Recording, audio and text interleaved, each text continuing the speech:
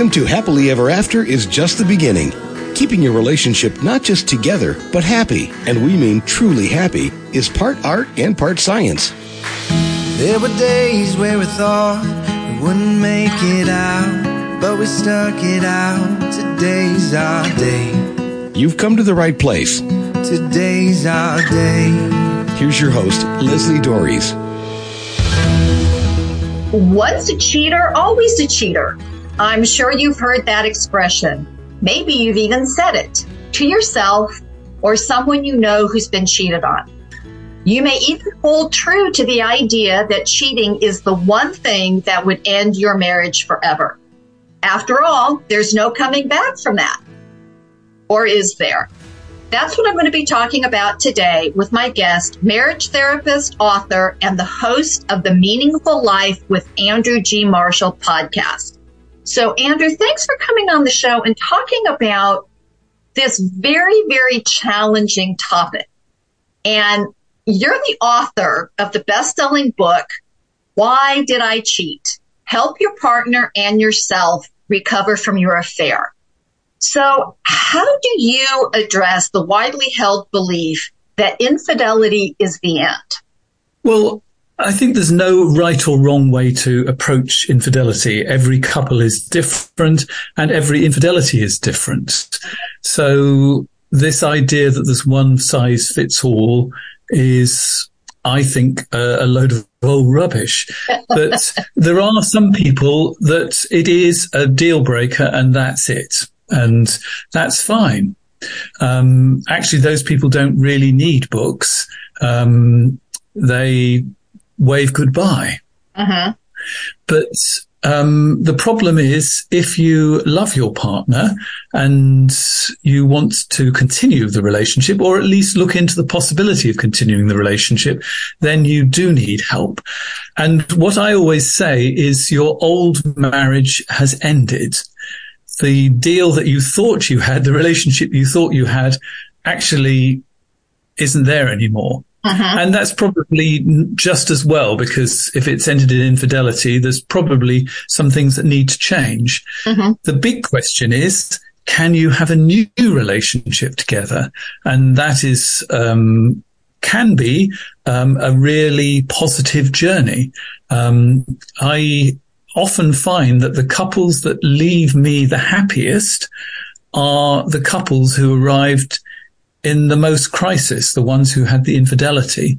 Because after infidelity, you are prepared to go through the questions that you previously didn't particularly want to go to. You know, how to deal with the fact that she earns more than him, or he doesn't like her mother. You know, most couples tiptoe around these sort of, you know, the really nasty issues. Mm-hmm. But once you've got infidelity, you sort of realize you've got to go right down to the bones and sort everything out. And so it's difficult, but the rewards are huge. Yes. And it's, you know, I tell people, fix the stuff before infidelity, because infidelity changes the dynamic. But are there characteristics or types of types of infidelity, because there are different kinds of infidelity, that can set a couple up to make the decision to try to see what's possible? I mean, is there anything that you've noticed about these couples? Well, I think the big one is, do you have children or not? Because starting again, if you don't have children or you're not actually married, and you're fairly young, let's say 25, you discover your partner is cheating and you're not married with them, I would say, goodbye. Mm-hmm. But actually, if you've got children, that you're committed, your lives are entangled with each other, I think it's worth having a really good look. I talk about the stages you go through. The first one is shock. You just can't believe that it's true. Right. And some people decide to leave at the shock. And the problem with leaving straight away is you're going to miss out all sorts of important information that you might actually want to know. Mm-hmm. You need really to go on to the second phase, which is intense questioning, where you ask them all these questions like, what happened and why. I mean, you will ask the question why. You won't get a good answer. Oh. The type of answer you'll get will end up sounding like it's blaming you. Mm-hmm. The question why is a really interesting question, but it's one that's possibly better to ask a lot further down the journey. Mm-hmm. But I'll explain when the right time to ask that question is. But, it's human nature. You want to know why, and they'll say because our relationship is a problem and, I'm not happy and, it's all going to be very blame. But, mm-hmm. You want to have some sense of what's been going on.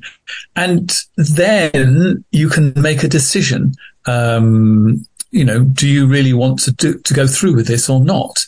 I mean, some people make the decision far too early, and often it is, I knew right at the beginning that I was going to stay. Right. Well, you don't know all the information, so often, and this is one of the great problems, and it's that the information comes out in dribs and drabs. It's not a case of, let me sit down and let me take you through it. Mm-hmm. There's material often that the person who's been unfaithful is so ashamed of, they hold back. And sometimes it's really big information, like my girlfriend is pregnant. That's an entirely different kind of scenario from, we had a few drinks together, we got drunk, we had sex on 5 or 6 occasions. Right. So what steps do need to be taken to move through the pain? Because it is so devastating to find out. And, and I hear what you're saying about you people sometimes make this decision too early because the pain is just so overwhelming. But what steps can be taken to help a couple move through the pain so that they can actually rebuild the relationship? How do you deal with pain?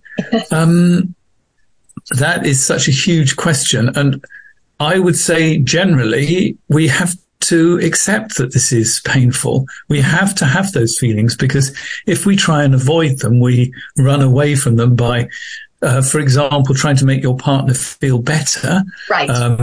Let's say you're the person who's had an affair. You try and make them feel better by minimizing what happens. Right. Well, it might make them feel better for 30 seconds, but when they discover that you are only telling 50% of the truth, then it's going to be doubly painful a little bit further down. You're going to be feeling huge amounts of shame, and shame is a very difficult emotion. Mm-hmm. But trying to cover it up, run away from it, is just going to create more problems later on. So I sort of say you just have to do whatever gets you through the night in the first couple of weeks. And it possibly means talking until 4 o'clock in the morning. Right. And there's a certain amount of catharsis of talking at 4 o'clock through to 4 o'clock in the morning. It's painful. It's difficult. But my God, for the first time in years, you're actually being truthful and honest with each other. And that is the beginning of a potentially new relationship. So if you can run towards the pain rather than run away from it, you will have actually been changing everything you've been doing in your relationship up to now. Because most times people get into infidelity because they've been avoiding a problem.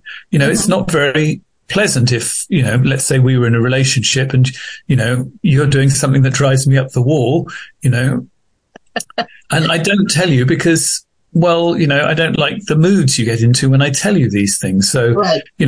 I'll just suppress that and, I'm a big boy. I can cope with this. And you think you can cope with it and you do. And then suddenly you can't cope with it anymore. And, we're into a really deep problem.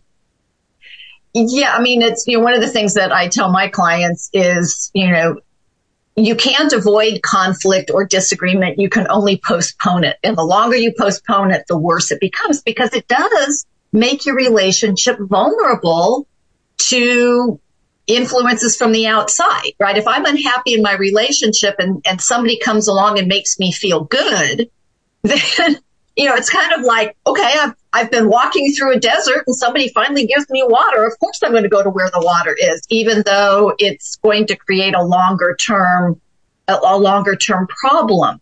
But there's a problem. There's a problem that's more insidious than that, because there is a way of dealing with conflict without actually having the conflict, which is to intellectualize the problem away. That you will say, well, it's not such a big problem. I'm going to be the better person, and you sort of switch your feelings off. You switch off the anger. You switch off the bits that you don't like about yourself. And the problem is we can't choose which feelings we switch off. We end up switching off all our feelings. Yep. So you end up becoming like flatmates. And that's the other book that I've written. I love you, but I'm not in love with you. So you get into that situation. We're best friends, but there's no passion between the two of us because, you don't make me angry and you don't make me feel very much love. You're just a nice person that I share the flat with, or at least that's how you feel. Or this is one that happens a lot in the I love you, but I'm not in love with you situation. We are the best parents in the world. Mm-hmm. And we have great family time together. But once the children have gone to bed, there's sort of no connection or intimacy between the two of us. Right. So yes, you can avoid conflict, but what you're doing is you're storing yourself up for what for a lot of people is the foundation for infidelity. So if you don't sort out the I love you, but I'm not in love with you scenario, that's when it moves on to infidelity. And in fact, that's how I got into writing about infidelity, because I wrote I love you, but I'm not in love with you, which was translated into 60 languages all over the world. And, the people who came to me were not just people who were in I love you, but I'm not in love with you. These were at least the honest people who said, look, I've fallen out of love with you and I think we should end the relationship. And the other person is saying, but let's try and save the relationship. Mm-hmm. That is a huge amount of honesty. Right. But there are other people who feel I love you, but I'm not in love with you. They don't tell their partner. They just grit their teeth and get on with it. And then they fall in love with somebody else because, as you say, humans are not built for living in deserts. Right. So this is Happily Ever After is just the beginning on webtalkradio.net. I'm your host, Leslie Dories, and I'm having a powerful discussion about recovering from infidelity with fellow marriage therapist, author, and podcast host Andrew G. Marshall. The pain of infidelity is both deep and wide. It is devastating, but it doesn't have to be forever. It is possible to not only recover from it, but actually rebuild your relationship from its ashes. I know because I've had the privilege of helping couples do just that. It's an amazing and inspiring process, though it is not an easy one. And if you have been impacted by infidelity, I can help. I invite you to take a moment and contact me. You can reach me by email at Leslie, Lesli, at foundationscoachingnc.com. That's FOUNDATIONS, coaching, N as in Nancy, C as in Charlie.com, or by phone at area code 919-924-0463. Again, that's 919-924-0463. And I want to get back to this important conversation about infidelity and how to move through it. And so, Andrew, why is it necessary to address both the immediate crisis and the underlying problems that caused the affair in the first place? Okay, so I have a formula for why do people have affairs? Mm-hmm. And what I say is it's problem plus poor communication plus temptation equals an affair. Mm-hmm. So the problem could actually be a problem that the person who's having the affair has got. So, for example, this problem hasn't caused me to be unfaithful, but it has turned my life upside down. My second parent died. I'm of the age where now both of my parents have died. Mm-hmm. And I sort of thought I would be prepared for it because, number one, I'd already lost one parent. And number two, I'm a marital therapist, and I know all about not infidelity. I know all about bereavement and loss and grief. But it has hit me completely and utterly for 6. Now, fortunately, I can talk to my partner about this, and we can work through all of the material that it's throwing up. But if you can't, there is poor communication between the two of you. The problems get worse and worse. Then we have the temptation. So effectively, if my situation had caused an affair, we'd have to be dealing not just with the affair, but I would have to be looking at why my father's death has hit me so profoundly. And it's made me think about, my own mortality so deeply. So, some of it could be individual work. Some of it can be couple work. Some of the problems can be long-term couple issues as well. So, you can just talk about the affair till the cows come home. But I have a situation or a stage that I talk about in my other book, which is How Can I Ever Trust You Again, which is for the people who've discovered the infidelity. Absolutely. Where after the stage you've made the decision, there then tends to come attempted normality, where we try and pretend now we're going to put this all behind us, but without actually doing the deep work. And then all the bodies come up to the surface. Now, these can be shared bodies. They can be individual bodies. It could be, if you and I were in a relationship, it could be things about your past. It could be, my problems with my father dying could be throwing up issues about your father as well. So everything that has to come up to the surface that hasn't will come up to the surface. Now, as a marital therapist, I say, hurrah, let's get the bodies all up. Right. But not everybody's so keen on getting the skeletons out of the cupboard. But generally, skeletons are better out of the cupboard rather than haunting you.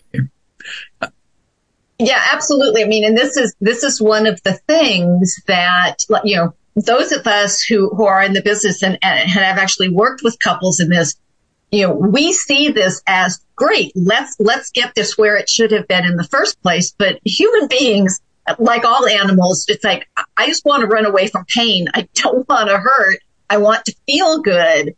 And in a way, that's what an affair is that I'm not dealing with this pile of stuff over here. I'm just going to be in this new, happy, everything is wonderful phase, which is why many relationships that start out as affairs don't last, because we've got this idealized thing going on over here that's separate from the rest of our lives. And then we try to make a relationship here, and then all the relationship stuff is just going to show up in this new relationship. So we really haven't solved the problem. But, it is very challenging to unpack these things. And so what are some of the common traps couples face during this process that gets in the way of their recovery, and what can they do to avoid them? Right. Well, I mean, there are many of them. I think the one that I find is the most helpful for people, and this is something that I cover in the new course that I'm offering, I'll speak more about that at the end of the podcast, is something called the drama triangle. Are you aware of the drama triangle? I probably, but explain it again. Right. So triangles will be very familiar when you're dealing with infidelity, but you can have the triangle with just the two of you. The three positions on the triangle are the victim, the rescuer, and the persecutor. And so, and with a triangle, they're incredibly fixed.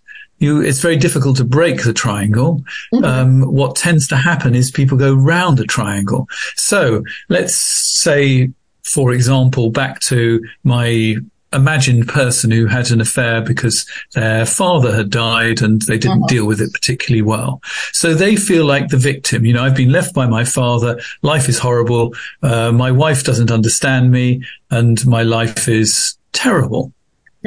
So my wife is now in the persecutor position, and Fancy Piece is coming along to rescue me. Right. So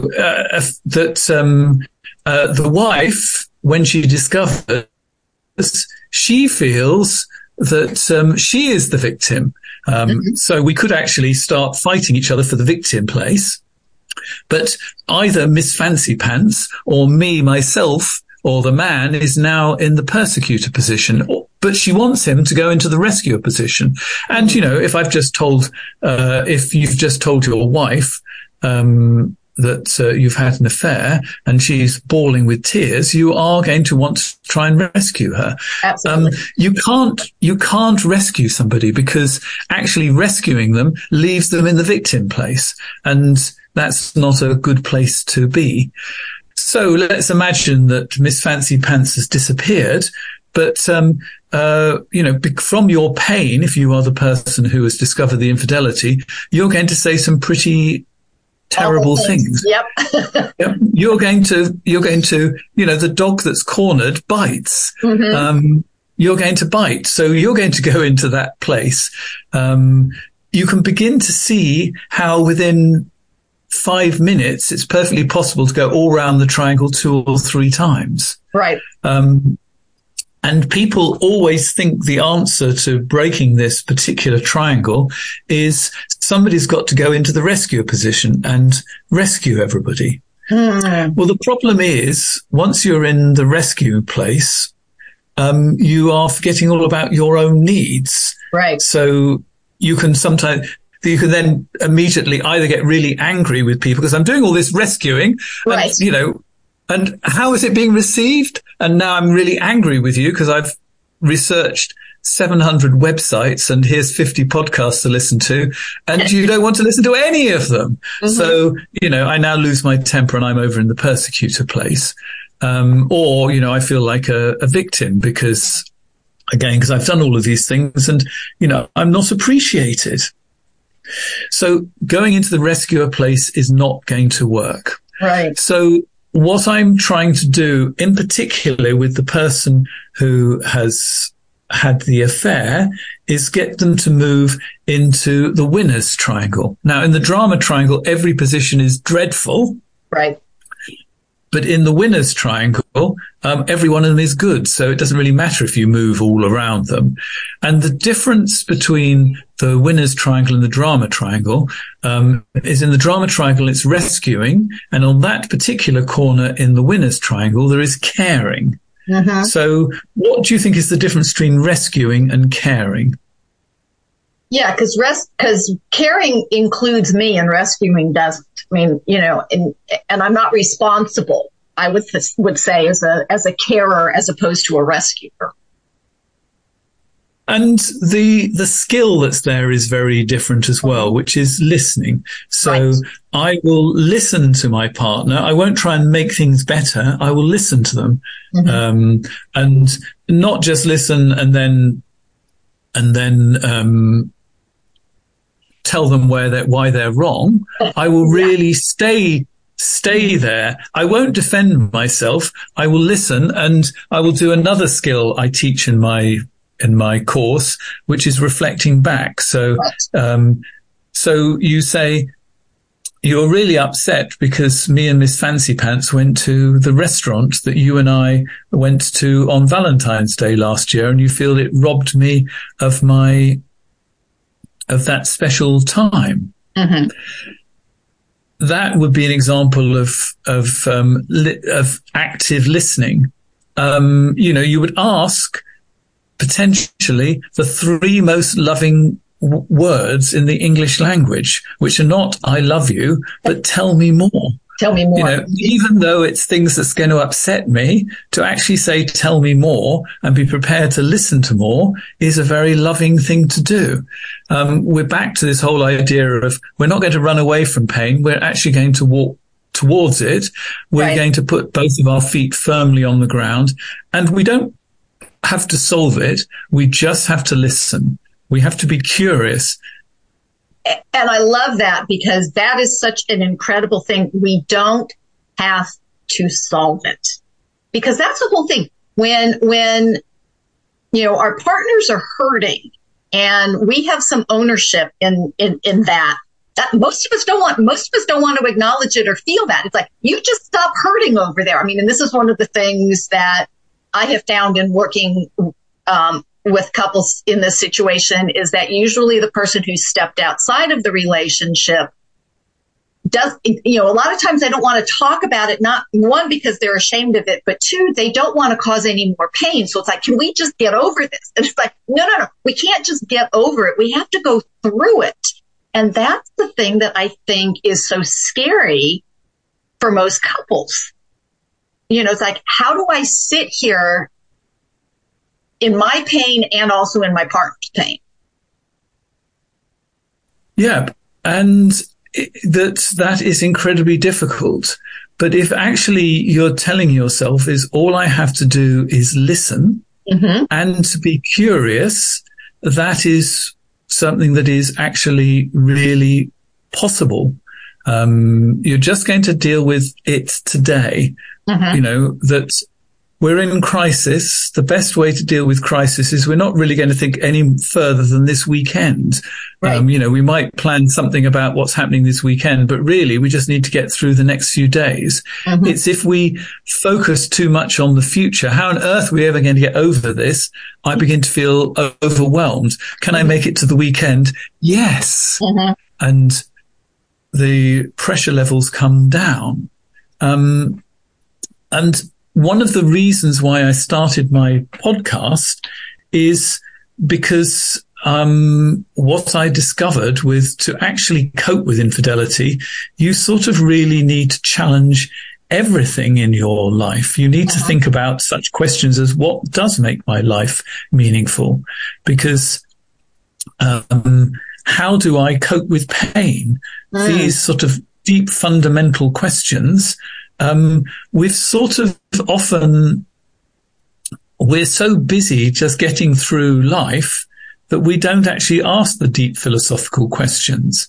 And actually, if you began to know some of those deep philosophical topics, you are better able to cope with the everyday pain. Because, I mean, have you ever met somebody who hasn't experienced pain? No, you know, I mean, only, I say not even an infant. Infants experience pain, but yeah, it's like, no, there's no, you know, but we don't want to deal with that. It's like, you know, it's like, but that's part of what life is about, is how do we make it through those times that are really hard? And to me, that's one of the benefits of a good relationship, is somebody's got my back. I'm not walking through this by myself. And I think that's one of the things that infidelity challenges. It's like, wait a minute, I thought you had my back and now I feel like I'm by myself. Well, not only have you not got my back, but you've put a target on my back and you're shooting at me. Right. So if you are in this position, you are going to need support, and you need to choose very wisely your support. Because, unfortunately, friends have an agenda. And family. Yeah. And family have an agenda too. And your family want you to get you through this pain as quickly as possible. So they're going to be suggesting the easiest escape route. And the easiest escape route is not necessarily the one where you're going to learn the most. You know, it's either they're going to say, you know, dump the cheater, or they're going to say, but if you really love him, you'll forgive him. And that life is more complicated than that. And we can sit in the chaos and the pain for a bit longer. And there's probably a third way beyond those two, neither of which were going to work, because, suppressing the problems is what got you there in the first place. And just leaving without actually learning anything just tends to push the problem further down the line. Right. I had a very good friend whose partner in his 50s, his partner died very sadly of cancer, and a couple of years later he went back out dating. And who did he actually meet? obviously divorcees. Right. And the vast majority of them spent their time talking about their ex-husband. And they were worried about him, that he would be like their ex-husband. Right. So they just took the problems from one relationship into potentially the next relationship. So we might think that we're moving on, but we've probably got a whole load of material with us. Right. So people often say to me, can this relationship be saved? And I always say, well, whether we save it or not, you're going to learn a huge amount of stuff that's going to be really useful, because my main job is to teach you to communicate better. And if you've got children, you're still going to be able to need to communicate better. In fact, you're going to have to communicate even better when you're separated, because if you're fighting when you're in the same kitchen, just imagine how complicated it is when you're fighting from different kitchens. Right. So these skills are never wasted. And you can use them in the next relationship, or perhaps you might find a way to move forward together. And so, I really appreciate this input, and I know you have this new program. So would you be willing to share with people where they can find you, the program, how they can move forward? Because it really is about doing our own work and then bringing that into our relationship, which I know a lot of people don't understand or don't want to do. But can you share, please, Andrew? Yeah, and I can understand, he had the affair and now you've got to do all this work. Life doesn't seem fair. No. But who's going to be the beneficiary of you doing work? You. Mm-hmm. So, anyway, I have a website which is andrewgmarshall.com. And on that, you'll find my best relationship tools, which is a video course. And now you can do this either with your partner or on your own. I go through all my basic tools that this is going to shock you. You've probably been at this as long as I have. It's almost 40 years. Next year, I will have been doing this for 40 years. I mean, that's a long time. I used to work in the same place, and I was convinced I sometimes met the children of people that I'd worked with 20 years before. Right. And so the things like, for example, the winner's triangle, how it works, the skills triangle that will get you into the winner's triangle, all of that is explained. These are really useful things for all couples. Mm-hmm. When you have infidelity, you need them even more. Right. And then I have my podcast, which is The Meaningful Life with Andrew G. Marshall. And each week I will look at a different topic. So, it could be boundaries. It could be spicing up your sex life. It could be, finding your fire, which is, finding your power again after you've lost it through the crisis of infidelity. So that I very seldom talk directly about infidelity. What I'm talking about is the human condition. And this is the thing that I love about people that are on the recovery journey from infidelity, is that they are truth seekers. Mm-hmm. And the truths and the great wisdom is buried in lots and lots of different places. So, I find that interviewing a wide range of philosophers, therapists, analysts, scientists gives new perspectives. And sometimes I learn the most from the people I least expect to learn from, because one of the things you'll hear if you listen to the podcast is you'll hear me learning things as I'm going along. And I think I never saw that before. And, it's a wonderful journey. I know you don't want to be on it, but, that it's much better to be conscious and growing than unconscious and, basically, having an okay kind of life, or often even a life of quiet desperation. Right. So thank you so much. And I want you, please go to his website, andrewgmarshall.com, because cheating doesn't just happen. At least not in most cases. It's a series of decisions, not a one-time lapse. And it's always better to address the underlying concerns in the relationship, no matter how difficult, than deal with the life-altering impact of infidelity. But even if the worst does happen, it doesn't necessarily have to mean the end. And I hope that you've taken something very powerful away from today's show. And I hope that you will continue to listen. And until next week, stay loving.